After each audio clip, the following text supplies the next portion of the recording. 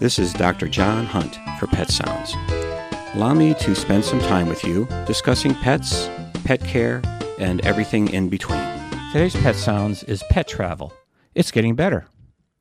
People are clamoring to hop on a plane and see friends and relatives after being confined for 15 months during the pandemic shutdown. Some pet owners feel compelled to bring their pets along on the plane trip.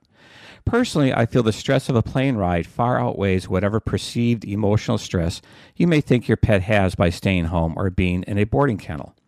With that said, I want to remind my listeners that despite the tragic stories you may see on the web or hear on the news, your pet is relatively safe on a plane.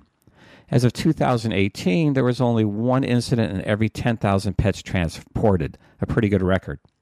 Presently, airlines, the government, and veterinarians are collaborating to ensure even better measures of safety. One big change has to do with looking at an animal's fitness to fly rather than general health. Years ago, when I signed off on a health certificate to allow a pet to travel, I was simply guaranteeing the pet was in general good health. I looked for signs of upper respiratory disease, lung health, or cardiac function. But air travel presents unique stresses even healthy dogs may not be able to handle. Checking the pet in 4 to 6 hours prior to the flight, movement to and from the aircraft, transfer between flights, and delivery at the ultimate destination are stressors even a healthy pet must endure. Don't forget the trip itself on the plane. Rapid acceleration and quick stopping, the sensation of lift, and pressure or temperature changes are all stressful as well. I feel today a veterinarian must stay informed about what is exactly going on during plane travel to be able to better assess a pet's fitness for the trip. All I knew was temperature and pressure changes happened in the hold of the plane. I was flying blind, so to speak. Veterinarians not only need to be aware of the conditions on the plane, but the holding areas and transporting situation as well. The airlines and the AVMA are working together to develop more efficient and meaningful forms that allow vets to give airlines critical information about the animal in clear, unambiguous terms. For instance, a form from a vet needs to be clear on the ability of an animal to breathe properly during flying, especially in brachycephalic breeds. Those are the breeds with short noses, push-in faces like Himalayan cats or pug dogs, who have been identified by the airlines as higher risk.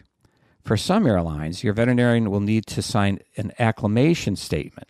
This assures the airlines the veterinarian has assessed the pet's ability to handle unexpected environmental changes outside the range specified by the Animal Welfare Act, specifically air temperature below 45 degrees Fahrenheit. Your veterinarian also needs to make sure your pet is in the proper traveling carrier and used to be in that confinement. To help your pet travel safely and meet your veterinarian's and airline safety requirements, here are some tips to make the process smoother. Check with your vet to make sure the crate you use is approved for air travel. Make sure the approved crate is the right size for your pet. The pet should be able to sit, stand, and turn around, as well as have enough space for proper airflow. Your pet needs to be familiar and comfortable in the crate. If it perceives the crate as a prison cell and is scared or angry at being in that crate, that can exacerbate underlying medical conditions or increase self-trauma from trying to escape. Your pet needs to be healthy. Your vet will confirm this.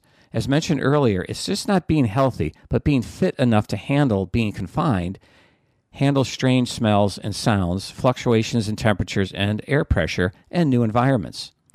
A healthy pet that is older or underweight, pregnant, or has a chronic underlying condition that is tolerable at home may not be fit enough to fly. When planning a trip, try to have your pet go to the most direct route without stopovers. Check the weather in all places your pet will be traveling that day and rebook the flight if you see hot weather predicted. Airline personnel are also getting better at handling pets. Most airlines have special handling crews. They meet the plane to minimize time sitting on the tarmac or holding area. If delays occur, airlines have cargo facilities that are temperature controlled, dry areas for pets to stay during the delay due to bad weather or scheduling. Some airlines are putting restrictions on pet travel. For example, strong-jawed or snub-nosed dog breeds like pit bulls and pugs respectively may not be allowed. Some cat breeds may have restrictions too. Some airlines limit crate size up to 30 inches high, essentially preventing large breed dogs from traveling. Some airlines are only allowing dogs and cats and no other animals. It is vitally important to you to work with your veterinarian in preparing your pet for plane travel to ensure a safe trip. Airlines want that too, but they need your help by minimizing stresses, getting the proper crate, and most importantly, know when not to put your pet on a plane in the first place. This is Dr. John Hunt for Pet Sounds on WERU. Thank you for listening. Remember, enjoy your pet and don't forget to give them a hug.